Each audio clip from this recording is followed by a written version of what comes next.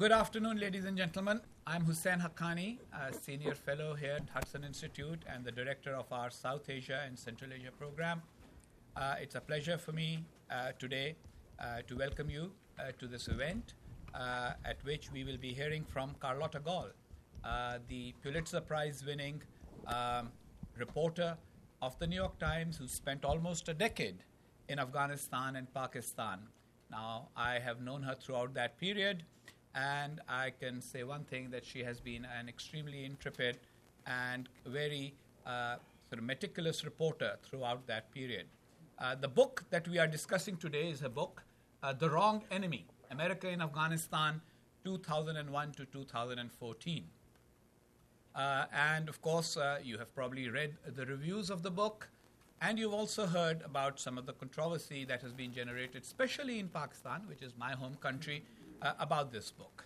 Now, of course, as a Pakistani, I share the angst of my countrymen who get very worried wherever they are, whether they are in Washington, D.C., or Manila, or Dubai, or Kuwait, and they pick up a newspaper and they feel our country is being criticized. There are Pakistanis who get very sentimental and say, you know what, we are the world's biggest victims of terrorism. The largest number of people who have been killed by terrorism are in Pakistan. Then when it comes to the relationship with the West, Pakistanis get angry over the fact that Pakistan was an ally of the United States during the Cold War. And they feel that the United States has not treated Pakistan well enough. I, by the way, have written an entire book on that subject as well, which is also available these days, in case somebody wants to buy both of them at the same time. Although Carlotta's book, The Wrong Enemy, is going to be available here, and she will, after this event, sign it for you. So going back to how Pakistanis feel, Pakistanis often get very reactive. They get very upset. They think everybody's criticizing us too much. There's more to Pakistan than just terrorism. There's more to Pakistan than the fact that bin Laden was found there. And all of those points are true. And I see several Pakistani faces in the audience, and I'm sure they all know what I'm talking about, the sentiment of Pakistanis, especially of the wonderful Pakistanis who live in the United States, who get upset over what they perceive to be criticism of Pakistan. But at the same time, it's important to see where all this criticism is coming from. The rest of the world cannot understand why Dr. A.Q. Khan, a nuclear proliferator who sold Pakistan's nuclear secrets to third countries, should not have been punished. The world does not understand why Hafiz Saeed, a known and recognized international terrorist, operates openly from Lahore and holds rallies, goes on television, and is admired as a kind of a hero. The world does not understand whether people like General Hamid Gul and General Asad Durrani, who are former heads of ISI, and General Aslam Beg, who is a former chief of the army, when they speak in favor of bin Laden and speak admiringly of terrorists, whether those sentiments are still present in Pakistan's military or not.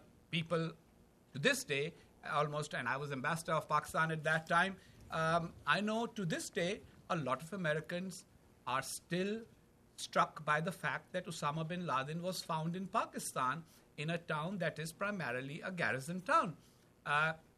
And so, from the point of view of Pakistanis, it is an interesting question. Nobody wants Pakistan to be perceived as America's enemy. The title of Carlotta's book seems to suggest, as President Obama did, by the way, during his first election campaign, that America's interests, primary interests, were not in Afghanistan, but to the east of Afghanistan. That most of America's concerns about security emanated not from Afghanistan, but from the east of Afghanistan. And I think Carlotta, based on her reporting, has put together a very interesting narrative. Now, people can agree with it, people can disagree with it.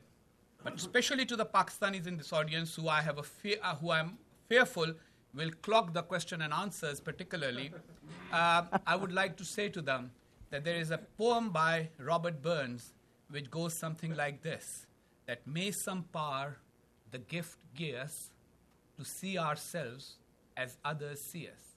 And as a Pakistani, that is the reason why I am quite happy to have Carlotta Gall as our guest today. To comment on Carlotta's presentation, we have a very able Pakistani commentator, Dr. Mohammad Taqi. Dr. Taqi lives in Florida. He's from Pakistan. He's a columnist in the Pakistani newspaper, the Daily Times, and also contributes to many international publications. Although he's a medical doctor, I think he also knows how to feel the pulse of Pakistan and at the same time recognize the various infections running in the veins there. So we will definitely hear from him as well. But first, Carlotta. Thank you very much. Good morning. Good afternoon. I'm now actually the New York Times North Africa correspondent. I'm based in Tunisia. So I've moved on since I've finished the book. And I came across something the other day that helped me explain why I wrote this book.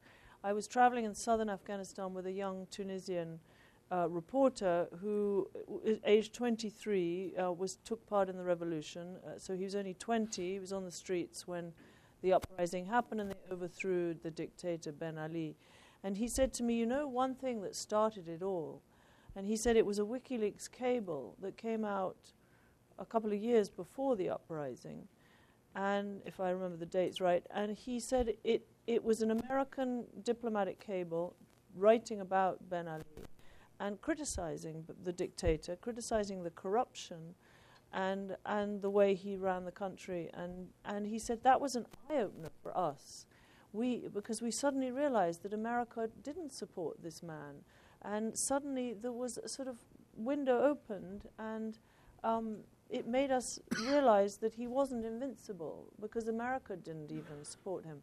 So I think it made me think that's partly why I wrote this book. It's just to open a window and put the ideas out there. I'm just a journalist, so I'm writing what I've seen on the ground over, in fact, it's been 12 years now, reporting from Afghanistan and Pakistan.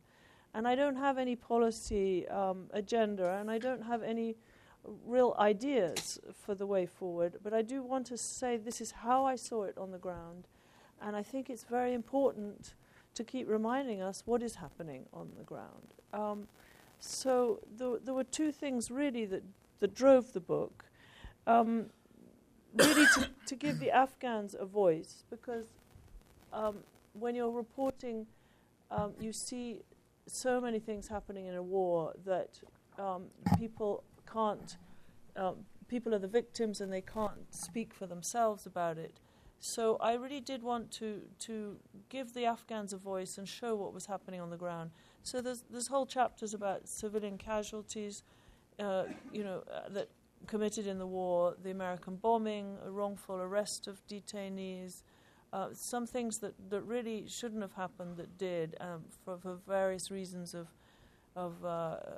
failure to understand the culture and the people, and then a strategy of continuing to pursue the enemy, the perceived enemy in Afghan villages, when in fact a lot of them were innocents. And it got me thinking, because every time you went to a bomb site or a battlefield, you came across people who said, why are the Americans fighting us here? Why are they bombing our houses? When the real cause of the problem is across the border. And of course, we all knew that after 9/11, when the American intervention overturned this Taliban government, the Taliban leaders and commanders and Al-Qaeda elements and foreign fighters all fled across the border into Pakistan. We all knew that. Everybody who was there on the ground, the journalists, the soldiers who were fighting there, the diplomats knew that too. And then, of course, they were left to their own devices, and the fighting continued in Afghanistan. But the source, the leadership, the structures that kept the insurgency going all these years was over the border in Pakistan. So that was something that just became a continual plea from the Afghans. Why is America not going to the source of the problem? And you probably all know that President Karzai would repeat that for years and become increasingly frustrated as he felt he wasn't listened to. The second reason that I wrote the book was to give voice to the Pakistani journalists especially. Afghan journalists have been free this last decade under the Americans. You know, they have some difficulty. They do now have threats from Taliban. But it really became clear over the years that the Pakistani journalists were under extreme pressure and intimidation and control. And I came up against it personally in 2006 when I was in Quetta in Pakistan, trying to find Taliban members to interview in Quetta. I was also tracking families of suicide bombers who had died in Afghanistan in suicide bomb attacks. And we started to find out that the boys who were doing it, they're often young teenagers, were coming from Pakistan. And I wanted to find the families and see how they were getting sucked into this and why. And I was horrified to find that the families often didn't know where their sons had gone. They'd been in madrasas studying somewhere, and then they'd been taken away for training. And then the next thing they knew, they were getting a phone call to say, hold a Fatiha, your son's Shaheed, which is just mind-boggling because they had no idea it was coming. But secondly, they were terrified to talk about it.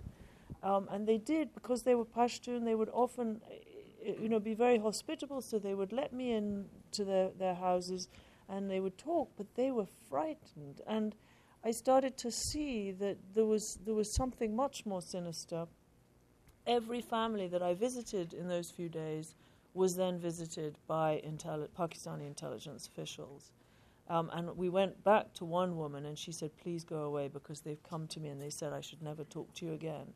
So there was this climate, and I started to talk about it a bit more, and I understood from Pakistani journalist colleagues that the pressure was extreme. They often expected to get picked up.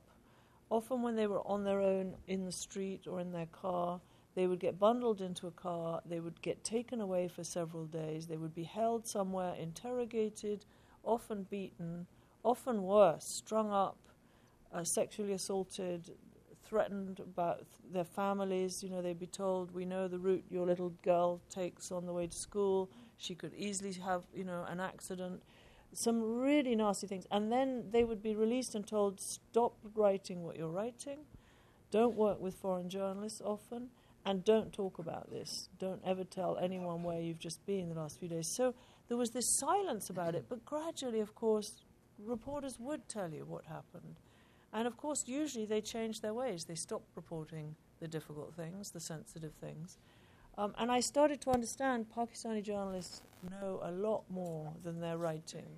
And I have a line in the book that I think if they'd had freedom, Pakistani journalists would have found Mullah Omar and found Osama bin Laden way before the Americans did, because they're very capable. They're just intimidated and scared. So I hope to give some voice to some of the things that my Pakistani colleagues have told me, and some of them have urged me to report this because they feel their hands are tied. So it's in that spirit that I wrote this, not to denigrate Pakistan. It's a country I love and respect, but to give some voice to some very important issues that I think are not getting aired inside Pakistan as they should.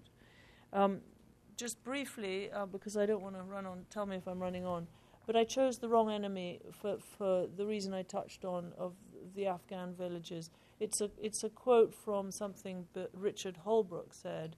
He was the special envoy for Afghanistan, Pakistan, under the Obama administration until his untimely death.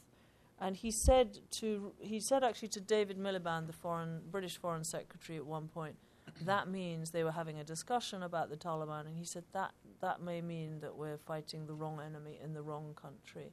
In other words, all the effort, the military offensives, the surge even against Afghan Taliban in Afghan villages was tackling the symptoms of the disease when the source of the problem was across the border in the training camps, in Fatah, in the madrasas, and meeting places of the Quetta Shura in Quetta and often in Peshawar, and perhaps, I will say it, in the headquarters of the ISI, which has managed, I believe, this whole campaign very cleverly, using a proxy force in a way that's deniable, but they, as I uncovered time and again, their hands were in everything that was coming out of Pakistan through this last decade.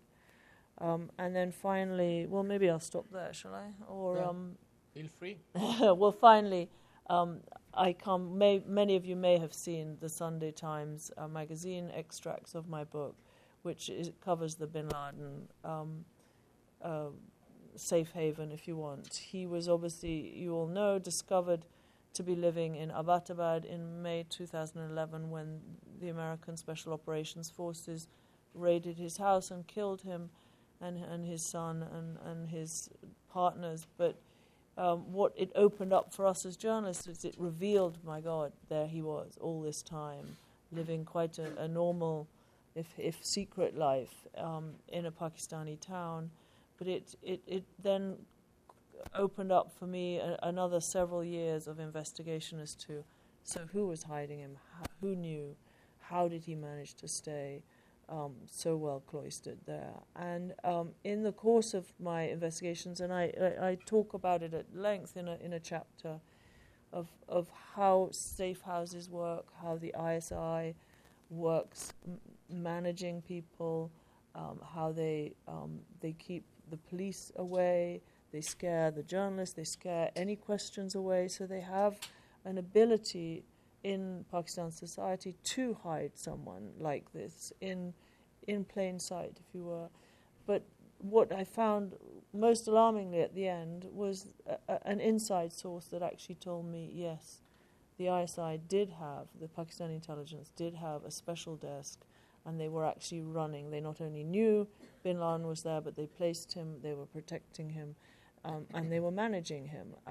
And we can talk a bit about the motivations as to why. But I put that in there. It's a single source piece of information, but I don't put it lightly. It's come after 12 years of work. It makes sense with everything that I know. I've checked it against other people who can't necessarily confirm it, but say that makes sense. We'd worked out something similar. The American CIA people who were watching the house for nearly a year had come to the same conclusions, that there was no, for example, no back door, no tunnel, no way for Bin Laden to escape if there was a raid. And they calculated, therefore, that he was always expecting and planning to be forewarned if there was any danger.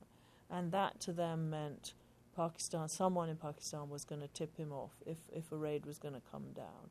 And for that reason, they did not collaborate with Pakistan on the raid. They kept it secret, and as you all know, America did it as a unilateral action, going in without warning the Pakistani authorities. So I put out my pieces of information for you to judge yourselves. I'm not being dogmatic, but I do say that I've tried very hard to only use sources that are proven, who I really trust, who I've often worked with for years, and so I'm offering it up as this is my best effort, and I really think this is how it is.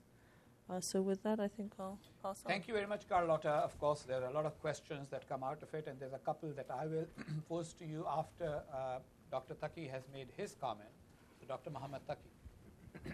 Thank you very much, Ambassador Haqqani. Glad to be on the panel with you, Carlotta. Thank you everyone for coming. I see some Afghans and Pashtuns. Khosh Amadeen, Pakhair Agle. This is important to me, Carlotta's work, because it is very personal. I don't come here as just a commentator or a columnist for Daily Times, but I grew up in Peshawar when Ayman al-Zawahiri, Abdullah Azzam, Osama bin Laden, Jalaluddin Haqqani, Gulbuddin Hikmatyar, they were all camped out in my hometown. I remember the day when Abdullah Azzam was blown up. I remember the day when Burhanuddin Bahauddin Majruh was blown up. And these were all the people who had a thoroughfare through my hometown. My hometown stands ruined, as does my home province and the larger Afghanistan. So I come to you as a witness to history. And as Carlotta has mentioned in her book, that it is she's tried to preserve an initial first draft of history. And I would like to comment on that, if I may. She already mentioned Ambassador Holbrook's comment, and I think he was on the dot. Lord did not give him enough time to actually pursue some of that. The fight that we have seen all along in this, and I talk about the AFPAC hyphenation, and in this book, Carlotta has actually tried to stay away from the hyphenation.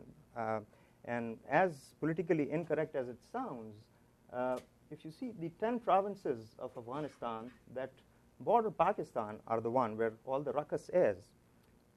This is an area where the problem starts. This is an area which keeps the gel, it serves as a gel between the three prongs of the Afghan insurgency. This is the Viper's Pit, the North Waziristan, where the Haqqani network is based. And everyone knows that an agreement exists between the Haqqani network going back 2006, and in which there is at least a peaceful coexistence between the Pakistani security establishment and the insurgents which bomb going all the way out from here to Kabul. And this is the prong, probably the strongest and most lethal prong of the Afghan insurgency. And then you have the Quetta Shura, which you have talked about.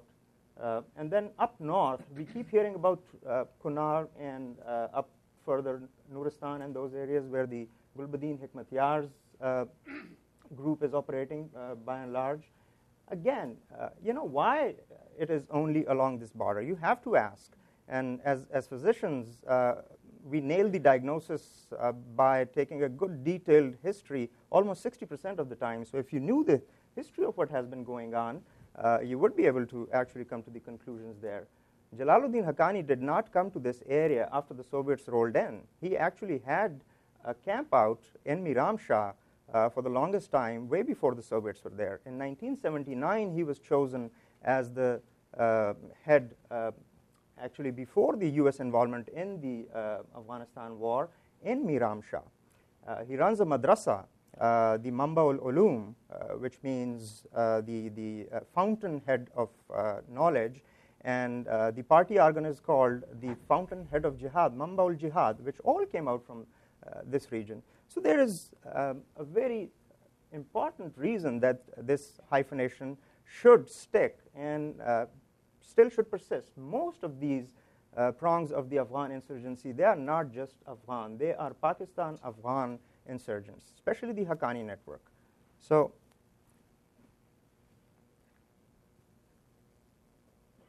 and whenever you're fighting a guerrilla warfare, basically the idea is that you have a Pakistan faucet which keeps pouring in all this into Afghanistan. You can try mopping up Afghanistan all you want, but unless the faucet has not been shut down, there is very little chance, almost futile, that there could be a success out there.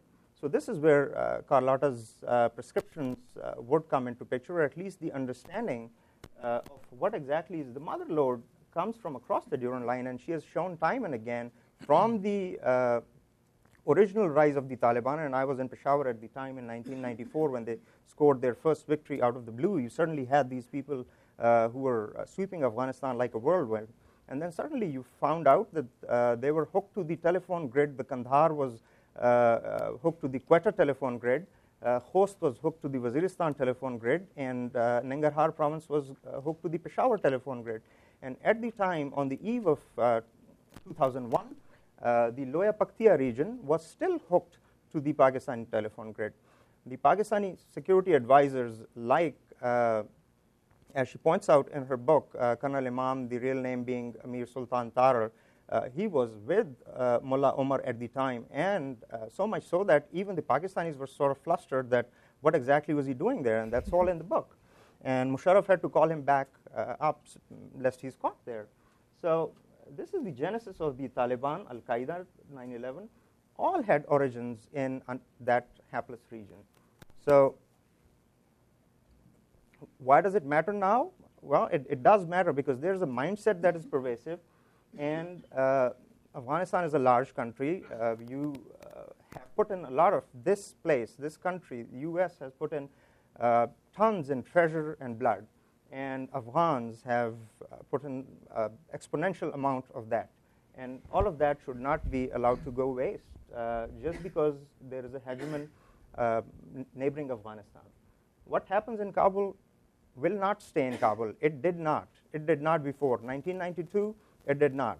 It spilled over not into Pakistan, but we saw that eventually here.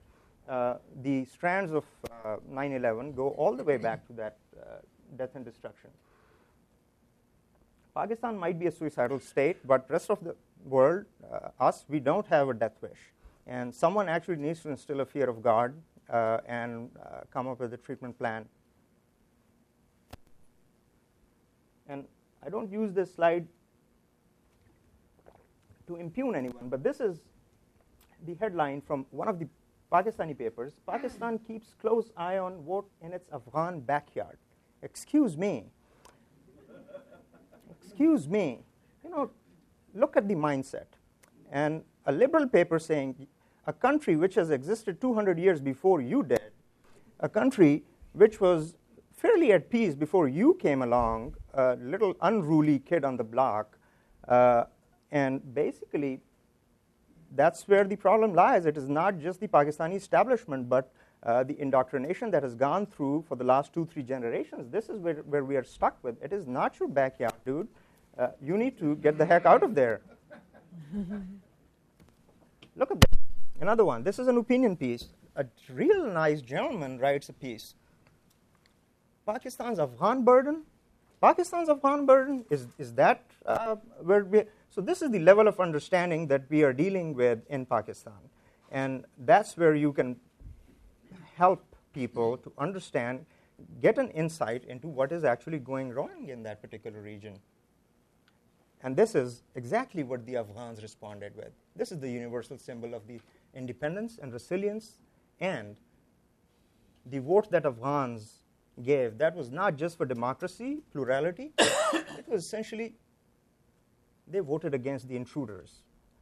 They came out in droves on that rainy day against all odds, against all the bomb threats and whatnot, because perhaps they wanted to elect one or the other candidates, but more importantly, they wanted to keep the other pretenders to the Kabul throne outside. They wanted to keep them out. And what they are looking for, and Carlotta mentions wisely in that book, is that it's not necessarily the US or ISAF boots on the Afghan soil that are needed, but they really do not want to be abandoned. Assistance, training, support, civilian, military. A country which has 50-plus television channels right now. This is Afghanistan. This is not the Afghanistan of 1992 where you had one state-owned channel. This is not something, this wheel is not turning back, no matter what anyone in the region or elsewhere wants. Afghans want peace, and they want progress. So how do you help them? You help them with this, but above all, by stymieing the interference that comes from an unfortunate neighbor. I've used an example from the biblical terms, the story of Joseph and his brothers. Afghanan Megan ke Pakistan biradar Yusuf mast. It is just like the Joseph's brothers who threw him into the well. That's kind of the raw deal that the Afghans get at the hands of Pakistan. And there's an old Persian saying which says, "Chah kanra, chah darpesh." You dig a well for me, you are going to fall in it someday. And this is exactly the blowback that the Pakistan is experiencing on that side. And one important part of the book that I wanted to highlight is the chaos policy that Pakistan has actually practiced in Afghanistan over the last 30, 40 years. When chaos is the only solution, this is actually being practiced as a policy. They have not known anything better, or perhaps they have not tried to look for anything better. If you were to look at different scenarios that they work with, it could be a strong Pakistan-allied Afghanistan. It could be a strong anti-Pakistan Afghanistan, in their view, perceived, a weak anti-Pakistan Afghanistan, or a weak Pak-allied Afghanistan. This is what they want to settle for eventually if they can't get this. So this is where the chaos picture is coming into the picture. To keep the Afghanistan weak and even the proxies under their thumb to the extent that they control every single bit. Not just what President Karzai or his entourage may do, but even what Mullah Omar and Mullah Baradar do. And to this effect, this book documents in a series, it's a decapitation campaign that Pakistan-sponsored proxies have unleashed on Afghanistan for the longest time. No Afghan left behind, eliminated.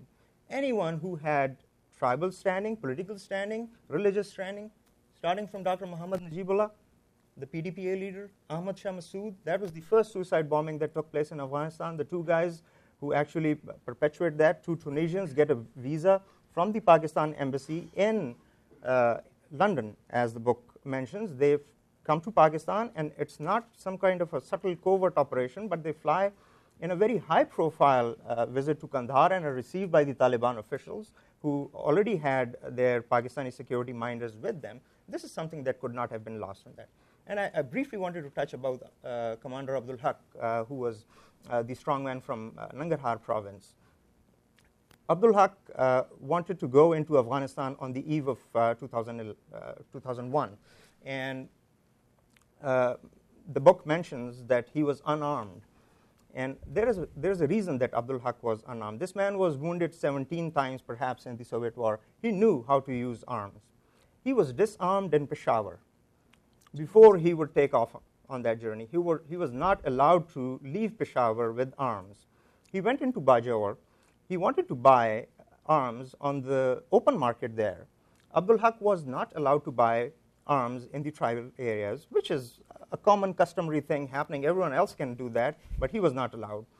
Every village that he would go to, they would either deny sanctuary to him or they would refuse arms to him. So when he ended up in Nangarhar, he was tracked by Mullah Abdul Razak, who was the interior minister. And this is the same guy, Mullah Abdul Razak, who has worked very closely with the Pakistani security agencies, and by some accounts, at least by Ambassador Peter Thompson's account, he's the one who actually shot President Najibullah inside the Afghan palace. This is the same guy.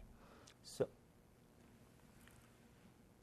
okay, we have a few more minutes for you, a couple of minutes, so if you can okay, wind it just up. real quick to, there is no difference between good or bad jihadis.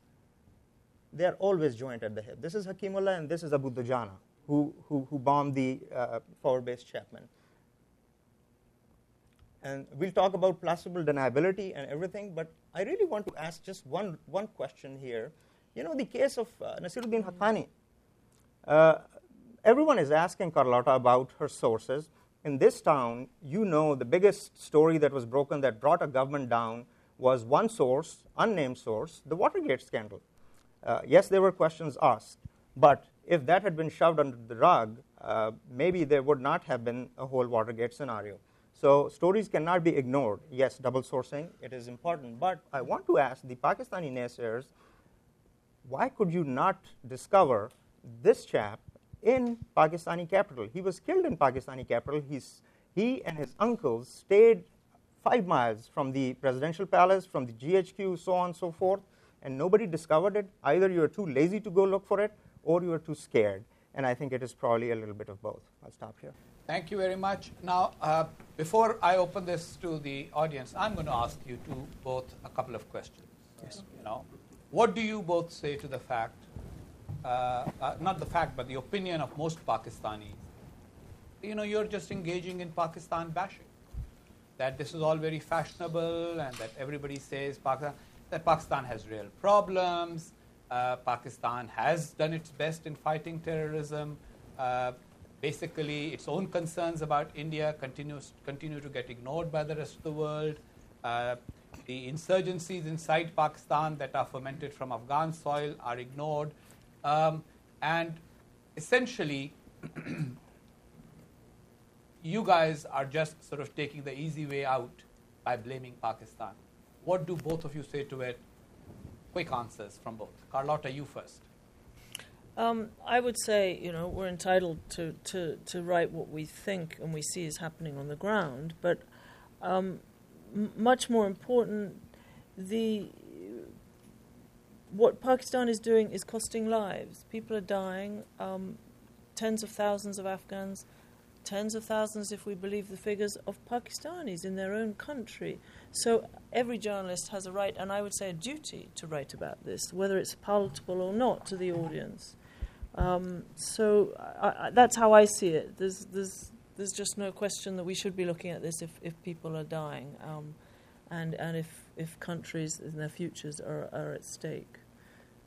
I'll leave it at that. Quick reply, Dr. Taqi. Osama's body may have been drowned or it may have sunk in the ocean, but the rot and the stench is still there. Did anyone actually answer that? Pakistan itself suppressed its own inquiry report.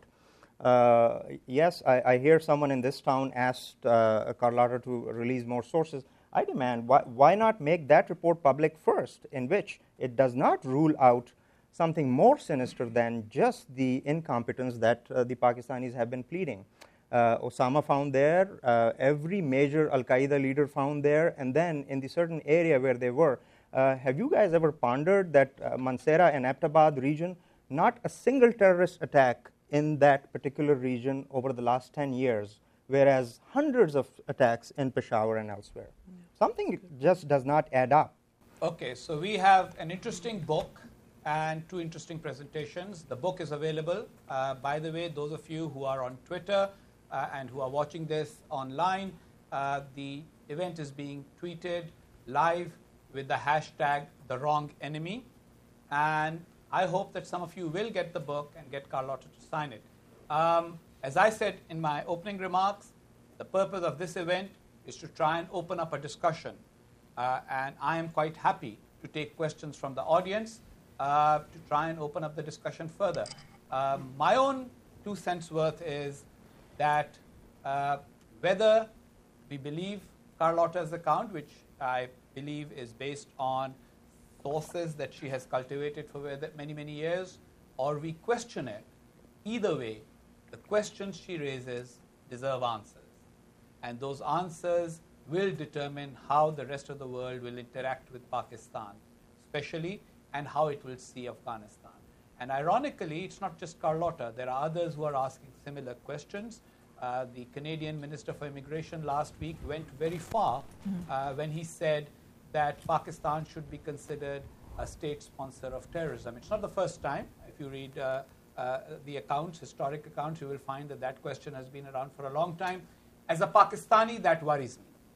And I wish that those at the helm in my country would actually try to answer the questions that people like Carlotta Gall have raised, so that we do not come to a point where the hostility towards us totally supersedes any explanations that we can offer to people. So, ladies and gentlemen, we are open for discussion.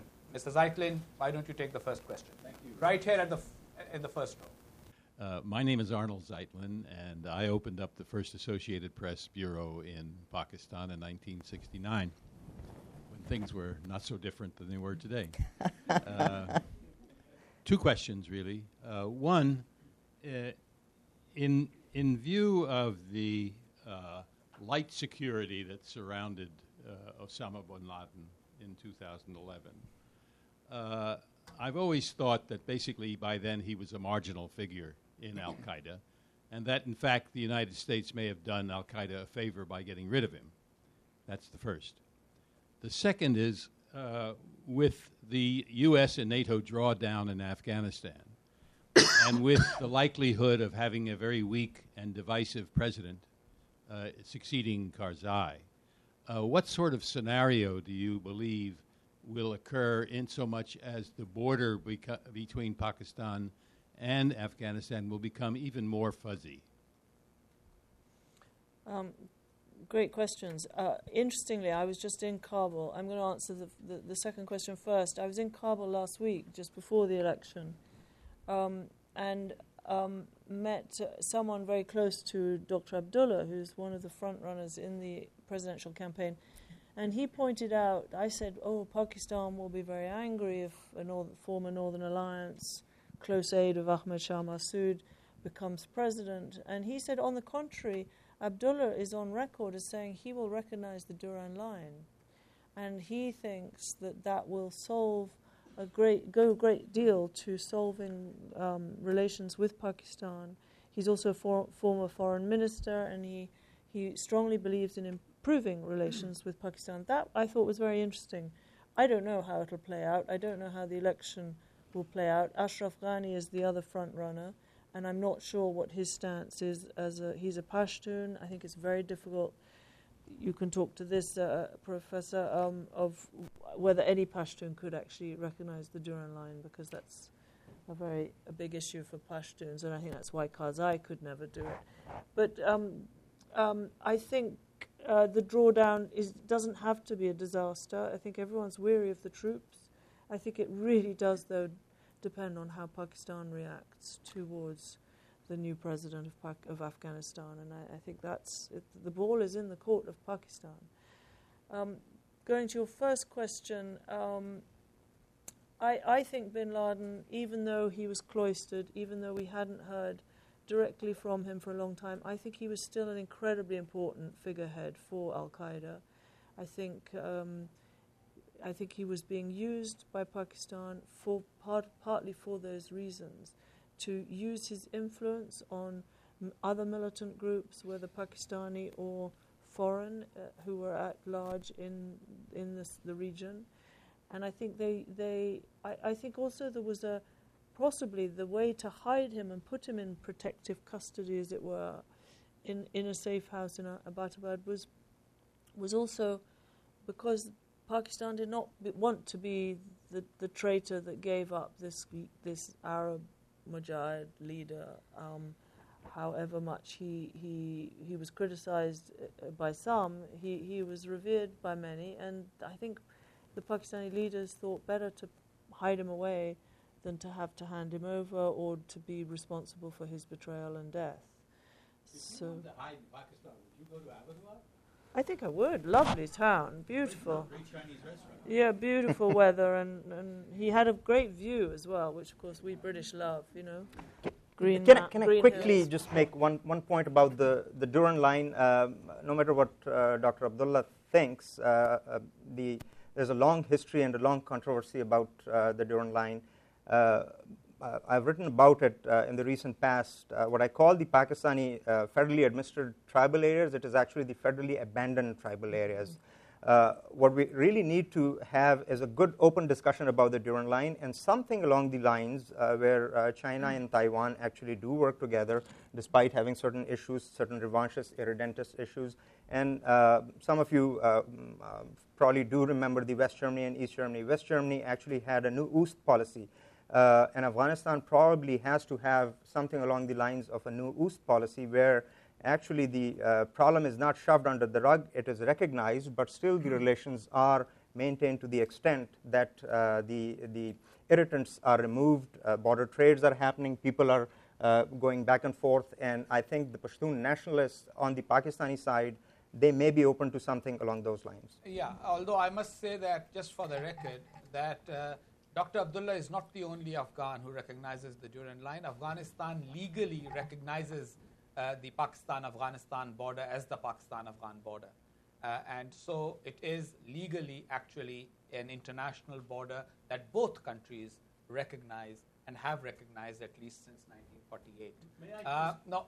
clarify, because I'm not talking about the Durand line. Right, I brought that up. The fact that the Pakistani Taliban will have free access to a safe haven in Afghanistan in much the same way that the Afghan Taliban have free access to safe haven in Pakistan. Dr. Ullman.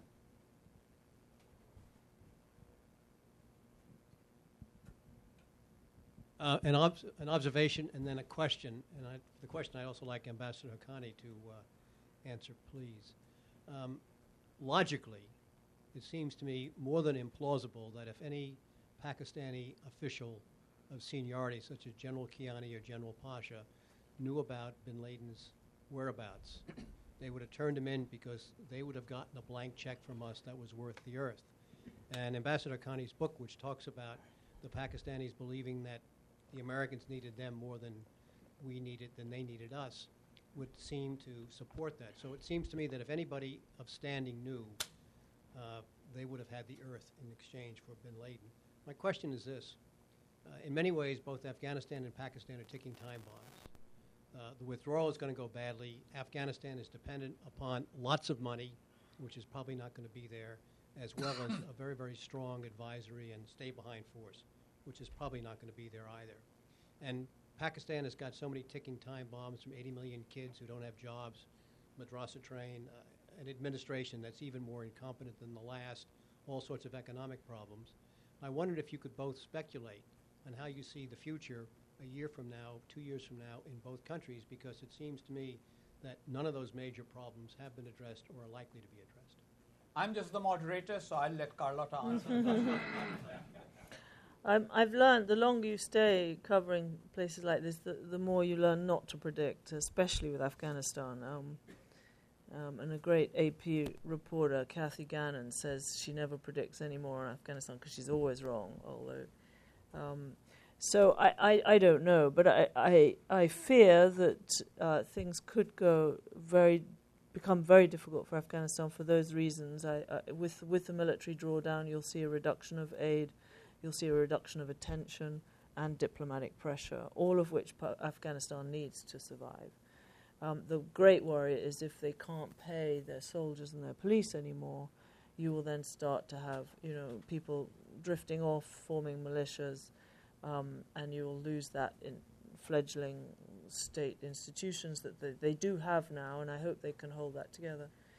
As for Pakistan, I'm very, very worried. The latest reporting that I had in the last year of writing the book, and some of the stuff since, is that the militant groups, whether they're Punjabi or TTP in the border areas, are dead set on a return to the battlefield after 2014 drawdown of foreign troops. So and I went to the Haqqani madrasa just last year, and the people I met there said, inshallah, we'll have the white flag of the Taliban flying in Kabul again. It sounds crazy, but some of them think and believe that they're certainly going to make a dead set at trying something. And that's very worrying for everyone. I'll leave it at that. Okay, quickly address this. Yes, Pakistan could have been offered heaven and earth, but their insecurities come from a presumed parity against India, and I don't think that the U.S. was actually putting up that offer, even if Osama was given. And some of this jihadism actually is deeply entrenched in that paranoia against India. I don't think that it was that simple as handing over Osama bin Laden and actually getting a blank check. Yes, sir, right at the back.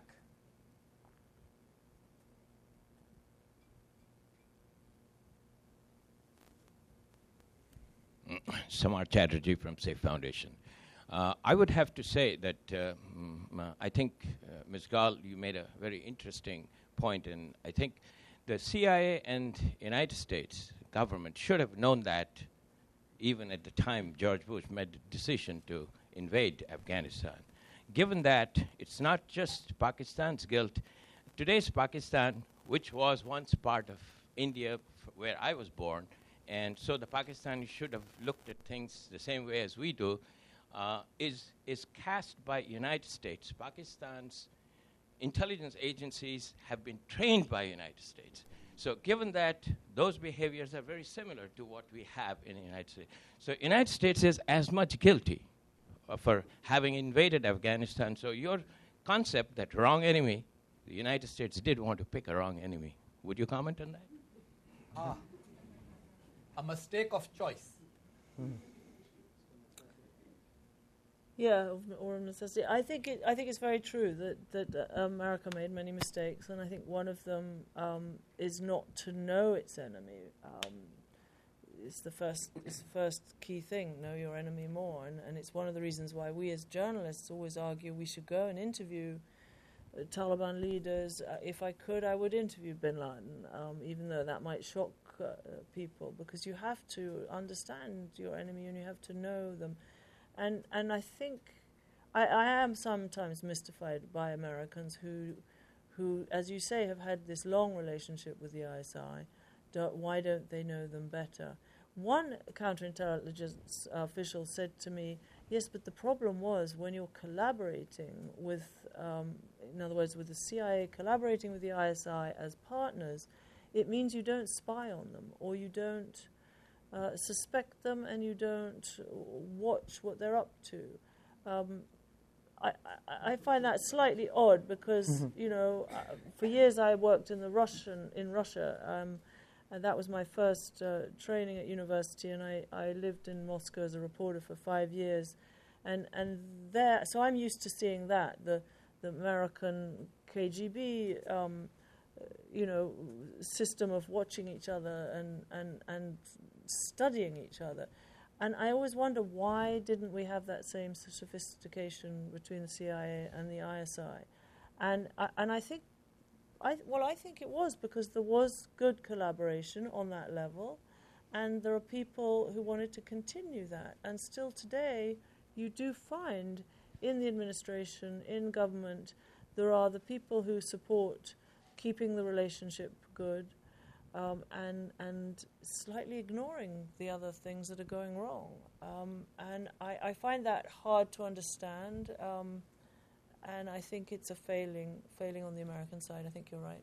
I think, by the way, that applies both ways. There are people in Pakistan who want to see the United States as an enemy, but the Pakistani establishment does not want that to happen.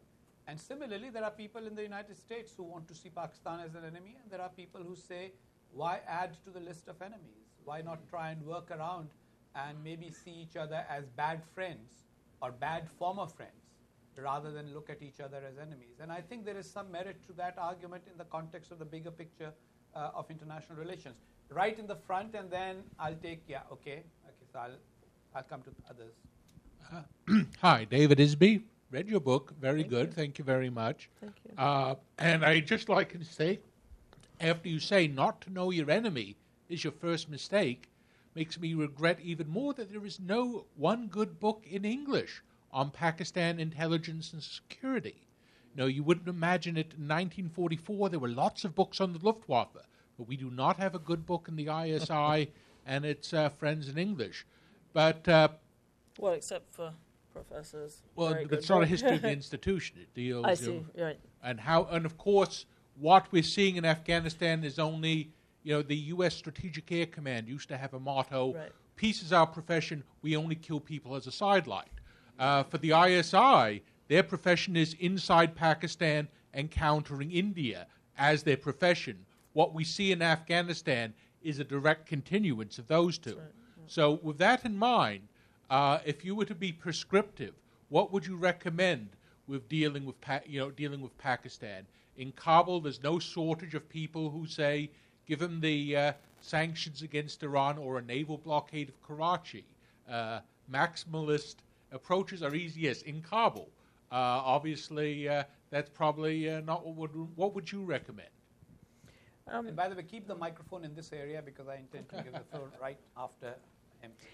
I usually say to this that I'm just a journalist, and I'm not a policymaker, and I don't know what you would do. But one thing I do believe, and which is why I read the book, is put it out there, because I do feel there are a lot of people, when I talk to congressmen here, who don't know things that I, having lived there, feel is obvious and everyone should know. And it shows I get a bit too stuck into my subject, but I am shocked sometimes at the lack of knowledge, even among people, congressmen, other journalists who aren't specialists, but don't quite understand the depth of things.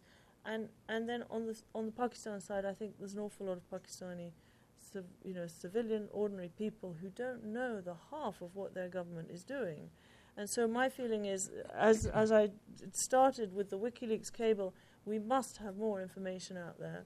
And I would like to see American officials talking more frankly about this. On the level, perhaps not of Chris Alexander the other day saying they merited sanctions for terrorism, but for sponsoring terrorism, but at least much more frankness about what we know is going on and what Pakistan is up to. If it was laid out clearer, I think it would be much easier with authority instead of with, just a journalist being trying to find sources with difficulty. I think that would call a spade made things much easier to tackle. And eventually, I see the way forward as the civilian government in Pakistan seizing back control of foreign policy and security policy, and saying enough. We're going to redirect our efforts in different ways and redirect our finances and the budget. I think that's the way, and you'll only get that with people power, with people understanding what's at stake and what the country needs. It's a long shot. Well, an important thing in the book, of course, is Carlotta's own personal experience of being intimidated and physically hurt in the process of reporting. I don't know how many people remember and recall Salim Shahzad, the journalist who was killed, and we've never heard about him ever since. Nowhere do we talk about him, etc. So I think that the answer to your question as to why there is not a good book is that intelligence services that have an intimidation arm as well make it very difficult to write about them. I'm sure that there, and a good book is difficult to come by for that reason. They have their reasons. They have their. They think they are protecting Pakistan, and some of us who are Pakistanis, as Pakistani as these people are, we think no, they are harming Pakistan by being the way they are. But they don't want that debate in Pakistan. And then when foreigners talk about it, it only feeds the paranoia and the xenophobia that outsiders are trying to hurt our country. The lady right behind. Thank you. Mehreen Farouk from the World Organization for Resource Development Education. I wanted to thank you, Ambassador Haqqani, for putting together a very thought-provoking discussion today. The organization that I work with, we recently conducted some research along 70 cities in the region, both in Afghanistan and in Pakistan, looking at civil society initiatives for peace building. And what we really found is that despite all the politics that are being played out in this region, that the people of both countries are longing and are working towards peace and stability. My question, Carlotta, is I have not had an opportunity to read your book, and I really do look forward to it. But I was wondering if your book sort of went beyond the Durand line to look at how both countries are being played as proxies by other states. As most of us in this room are probably quite familiar, for the past 30 years, there's been extensive foreign funding of extremist institutions in this region. If you just even consider 2 months ago, the major attack that took place in Kunar province really highlighted how some of this foreign funding has come directly from the Gulf states. So I was wondering whether your book sort of looked at these factors as well. Thank you. I mean, I do look at it. One of the things that I found incredibly difficult to do is to track funding. I'm just a journalist. I don't have access to government systems of monitoring that, and I found very difficult interviewing people to get details on that. But it's partly because I'm also not in Washington, where a lot of it, I think, is I'm always in the field. So I regret there's not enough on that, because I think you're right, the financing is incredibly important, and then being able to track who. I've never been able to get to the bottom of who in the Gulf is supporting these groups. You know, you always hear, oh, private institutions, the states are not doing it anymore, but somehow all this money's coming, whether by briefcase, by hawala. I learnt in places like Kohat, there's big amounts coming into the banks there, and the banks just don't ask questions because they're happy to have funds. But I still don't understand what institutions or what private individuals are paying the money. So I think there's a whole other book there, and it was just too difficult for me to go that step. We're also getting questions on Twitter, and I think they're being emailed to us as well, so I'll put some of them in as well. I will let Dr. Taqi make a comment on some of the questions that have been asked, and then I'm going to ask 2 or 3 of you to lay out your questions so that we can have answers together to try and save time and give more people an opportunity to ask questions and make comments. Two comments. One was about the prescriptions. You have to have a diagnosis first.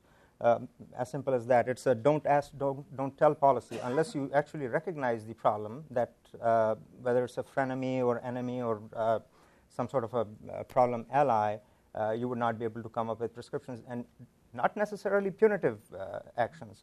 Pakistan has a jihadi drug habit. I say they are hooked on jihad. So to wean them off is not going to be easy. The least you can do is stop rewarding them for bad behavior. That's the minimum that can happen. The second part, I wanted to address this question of the financing that is coming through. The gentleman that I talked about, Nasruddin Haqqani, he's one of the Haqqani sons. He lived in Islamabad in open 5-6 miles outside. He was their main money man, traveling back and forth, most likely on Pakistani passports, going to Dubai, where one of the Arab wives of this Jalaluddin Haqqani lives. And they were setting up camps at the pilgrimage time where people would come into their tents and donate money. So there's a lot of black economy money that is going on. They have set up their own taxation in Miramshah area. So essentially a parallel government is being run there, and it's not unknown. Okay, 2 or 3 questions. Young man here, in the middle, and then on the right. And then we'll come to you, Mr. Boggs, in a second. Hello, thank you. Brandon Mendoza, former USAID contractor in Afghanistan. My question is also following along the discussions of the Durand line, which is that it seems to me, and you guys touched on this earlier, which is that we know for a long time the Pakistani government has supported the Pashtun nationalists who, of course, do not recognize the Durand line. And I'm just curious as to, is there logic that keeping the state weak, even if it means that they do not recognize the Durand line, in the long run they feel is the right strategy? I've always questioned why they aren't more aligned openly with the Northern Alliance, going to what you said earlier. And then a second question was, the consensus here in Washington always seems to be, when we talk about not rewarding Pakistan for bad behavior, which is that if the United States were to suddenly cut off aid or military cooperation as it did following the development of nuclear weapons, we would have this gulf and we would no longer be able to talk to each other. And that seems to be the consensus, is that what's happened in the early 90s. And I wonder, how could it possibly be any worse than it is? So I wonder if you all could comment on that issue. Second question, right to the gentleman right next to you. Right. Yeah, Joseph Lacani with the King's College in New York City. Thank you, Ms. Gall, for your book and for your reporting there in the region. This is an uninformed question, so bear with me. I don't understand why it is that the Pakistani security forces, the police, on the one hand, as we're told, they are battling terrorists in their own country. They're battling the Taliban and other radical forces, and they're dying in the process. Yeah. But then, according to your account and other accounts, they're helping the Taliban and their friends there in Afghanistan. It seems such a self-defeating strategy. Is there some ideological or religious reason to explain that? I just don't understand how you can be helping and killing. Just help me out there if you could. Welcome to the club. And I'm a Pakistani.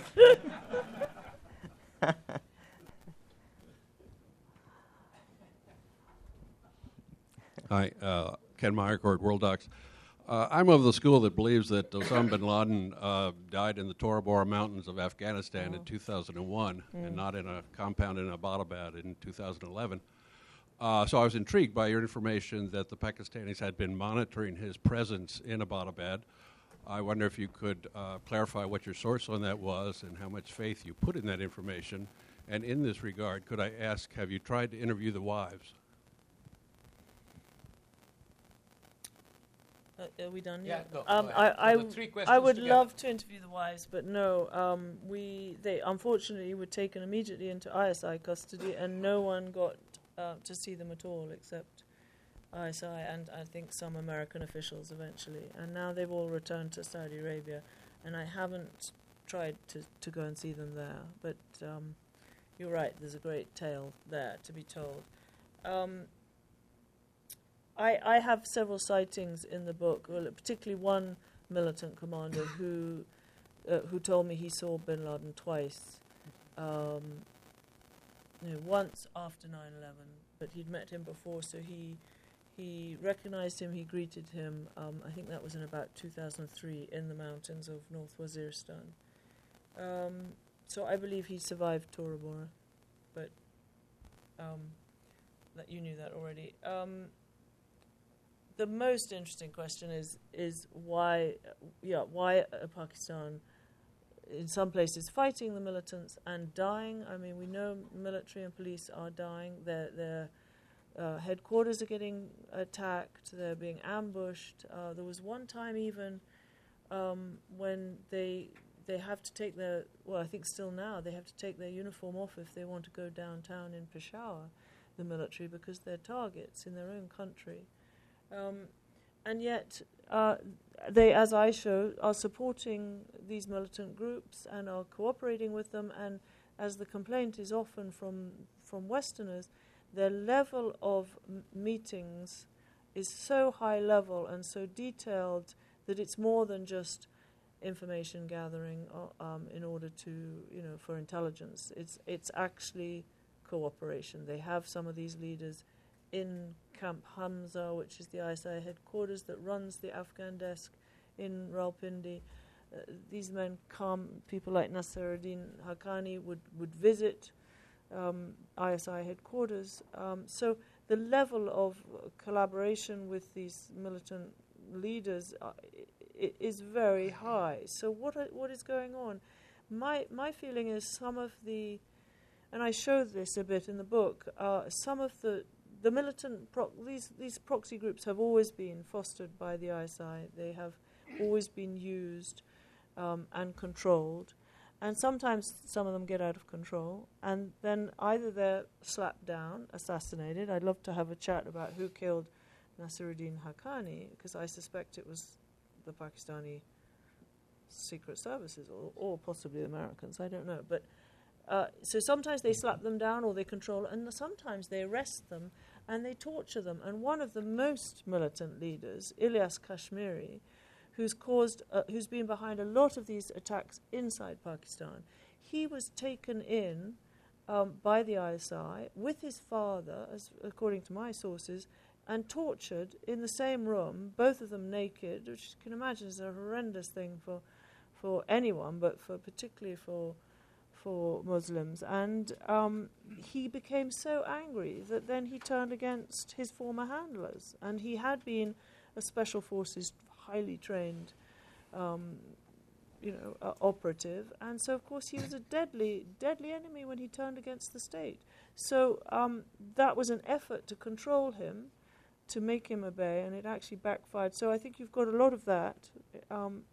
And then you've got Al-Qaeda really meddling and causing problems. We know Al-Qaeda attacked Musharraf, even twice nearly killed him, even at the time when I show that Musharraf was saying we must be allowed to continue our support of our proxy militant groups. So it's been a mixed bag, and what I try and show is that what's been fatal is Pakistan's trying to play both sides, because you just cannot do that because of this cross-fertilization, because of the danger of people turning against you. You can't meddle in that way with something so dangerous. Dr. Taqi, I would like you to take the young man's question about the Durand Line and how, the sentiment of like Pashtun nationalism on both sides, etc. Sure. The mainstream Pashtun nationalist parties in Pakistan, there's two, Pashtunkhwa Milli Awami Party and Awami National Party, who participate in the parliamentary elections, and de facto they accept the two-state solution for the Pashtun issue, and they're in Pakistani parliament. But off the record, a lot of them do not believe that the Durand Line is the permanent border, and they do seek a permanent solution, more durable solution, even if it is a token acknowledgement that when I was a kid growing up, crossing the Turkham border, Mr. Jinnah's quotation was right up top. It said, the people living on each side of this border are one people, and no power in the world can divide them. And that was taken down during the Zia era. So there's a lot to be discussed, but as I said earlier on, a policy has to be made where you actually do not allow the Durand Line to create what is called shatter zones, where these bad groups and unruly groups survive. And I think Pakistan uses that as a policy to create these shatter zones. And just to segue into that question, why they keep doing it, cost of doing business. This is the overheads that Pakistan incurs in terms of doing this. As Professor Barney Rubin had once said, ISI is only loyal to the ISI. And that's their old modus operandi. You had Kashmiri militants, they got out of hand, they created another batch. Remember the Afghan Mujahideen, they wanted to keep them divided into 7 groups, they got out of hand. You had Taliban getting out of hand, you have good Taliban. So, that goes back to that chaos theory. To solve a chaotic problem, they come up with a bigger chaos. Okay, last round of questions, and then I'll have one final question, and we'll try and then give Carlotta an opportunity to sign books for you and give all of you an opportunity to buy and really read the book. The gentleman right here in the front, then right behind him. And then one more questioner. If somebody is really anxious to ask a question, raise your hand now. Okay, so we'll come to that. You're first. Make your questions brief, please. We're trying to save some time. Yes, I'll be very brief on 2 observations and a quick question. First observation, the ISI is a military organization. Its culture is very different from the CIA or the KGB. Its culture is more similar to the GRU in the old Soviet Union. Second observation, the Ayn Amir himself, Abdur Rahman. You didn't introduce yourself, sir. Would you introduce? I'm Rajesh Kedi, and I've done some writing, and I happen to be a friend of Husain's as well. The second, Sheikh Abdur Rahman, the Ayn Amir himself, said that the Durand Line was not permanent. It would depend upon the Afghan people. So all along, its permanency has been in question. My question, of course, being from India, is how is India impacted post 2015 by the AFPAC region? Thank you. And pass the mic behind you, and we'll come to these 3 questions. Yes, okay. Carlotta, you were in... Introduction first. Tony Drexler, international health consultant. I spent about 8 years in Pakistan, late 90s, and then again early 2000s, and spent some time in Afghanistan. And my question really is, you spent 12 years there, right? Yeah. I wonder if you'd speak a little bit about the Islamization of Pakistan that you observed, and particularly perhaps the growth of the Afghan Taliban and the increasing, absorption of some of that ethic into Pakistan society, which did not really exist when I was there. And then secondly, when I was there, I was observing the separation between the ISI and the military, and the compartmentalization, where the ISI perhaps being, the military being at least partially a modernizing force, and then gradually moving towards a more Islamic thrust. The gentleman right in the middle. My name is Badr Sen Vikram, and my parents were refugees from Pakistan to India. My question is, what role, in your opinion, can the new Indian government play in a constructive manner going forward? That's the same question as Mr. Kadian, right? And then the final 2 questions from Bob Boggs right there, and Ms. Farhanaz Isfahani right here. I'm Robert Boggs from the Near East South Asia Center, and you may have answered this question in your book, but so forgive me. I think there's plenty of evidence, I'm speaking of the ISI, that various divisions within ISI follow different, have different policy goals and are sometimes at loggerheads with one another. So they're not coordinated horizontally. Do you think that same segmentation could occur vertically, such that the kinds of cooperation we all know occurred at the local level between ISI agents and local jihadis might not actually be fully reported up the line, so that someone like, a ISI chief could honestly say that he doesn't really know everything that's going on? We've seen that same phenomenon elsewhere, including the United States. And the last question, the young lady right here. My question for Ambassador Haqqani and Carlotta Gall and Dr. Taqi is this. One of the things that one always noticed in Pakistan, firstly I want to correct, we've been talking about Pakistan all along today. We're actually talking about the Pakistan military and the ISI, which has de facto taken over the state of Pakistan because of very weak civilian governments. My question is this, sitting here in Washington, why throughout this time that we're talking about, when American diplomats, government officials, and generals would go to Islamabad, they would always go and see the head of the ISI first and the army chief first, and then come and see the president and the prime minister.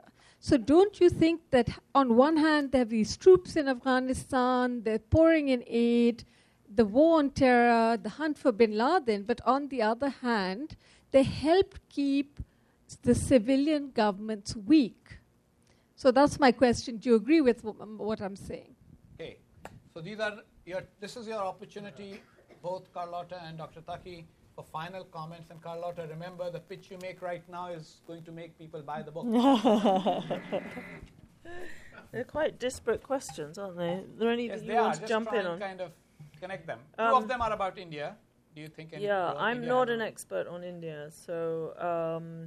But I do know that the bit that India has been helping Afghanistan, both on humanitarian assistance, which I think is key. That they feed, for example, they give all the the nutritious biscuits to school children through the whole country. Vital to keep that going. They're also offering military aid and training, and that, of course, I think is problematic. And I think I would beg that India be very wise in its efforts to help Afghanistan. Of course it wants to help, and of course it wants good relations, but you must think of how that goes down in Pakistan and the backlash. So India's building of a road from Gardes to Host, which is right up to the Pakistani border, was just really unwise. And it was USAID that gave the contract, which was also stupid. and the Afghan government actually didn't want it, but they didn't have a say because it was a deal between the Indian government and USAID. That was just unnecessary. And just a red rag to Pakistan. So I would ask for some definitely continued assistance and support, but judicious decision making. The Islamization of Pakistan is just something that unbelievably sad that I've seen, because as a young student I traveled around as a backpacker over a lot of Pakistan and had a wonderful time and always really fantastic reception. And then I went to one of the same areas again in Malakand as a reporter with a friend, and we went to see a cleric from TNSM, which is one of these groups, and he, although he said yes, when we got there, he refused to see me as a woman, and I wasn't allowed even into the compound because he had a house but a madrasa all part of the same compound. So I had to sit in the car outside, and my journalist colleague went in with it and took a tape recorder. And the driver, we actually had two cars, so the drivers got hungry and went off to the bazaar to get some nice chapli kebab. So I was sitting reading in the car, and the boys came out of the madrasa. And they were all, I would say they were 10, 12, 13. And they saw this foreign woman sitting in the car, and it was really quite scary. They all crammed around the car, and they rocked it to the point that I thought it was nearly going to turn over. And I just thought, never before would have Pakistani boys behaved like that. And they obviously saw me as a sort of demon, and it was only when someone came around the corner that, I was about to climb into the front seat and start the car, but it was actually very, very aggressive, and they were young teenagers. So that's the level of. And so, what do you think? What are they being taught in the madrasa that they behave like that? So that's my little story on that. Farah's question about U.S. policy. Yeah. Which was what? To keep that American policy enhances and strengthens the ISI's role in Pakistan's domestic domestic politics and the militaries rather than enabling Pakistan to find its own pluralist way forward. Yeah, I couldn't agree with you more. I mean, the worst thing has been the funding, especially under the Bush administration, that just went into the pot and was so lavishly given to the military in order to do operations in the border areas, but was just a carte blanche for the military and to get stronger and stronger, and the civilian government didn't. But I do think it's difficult when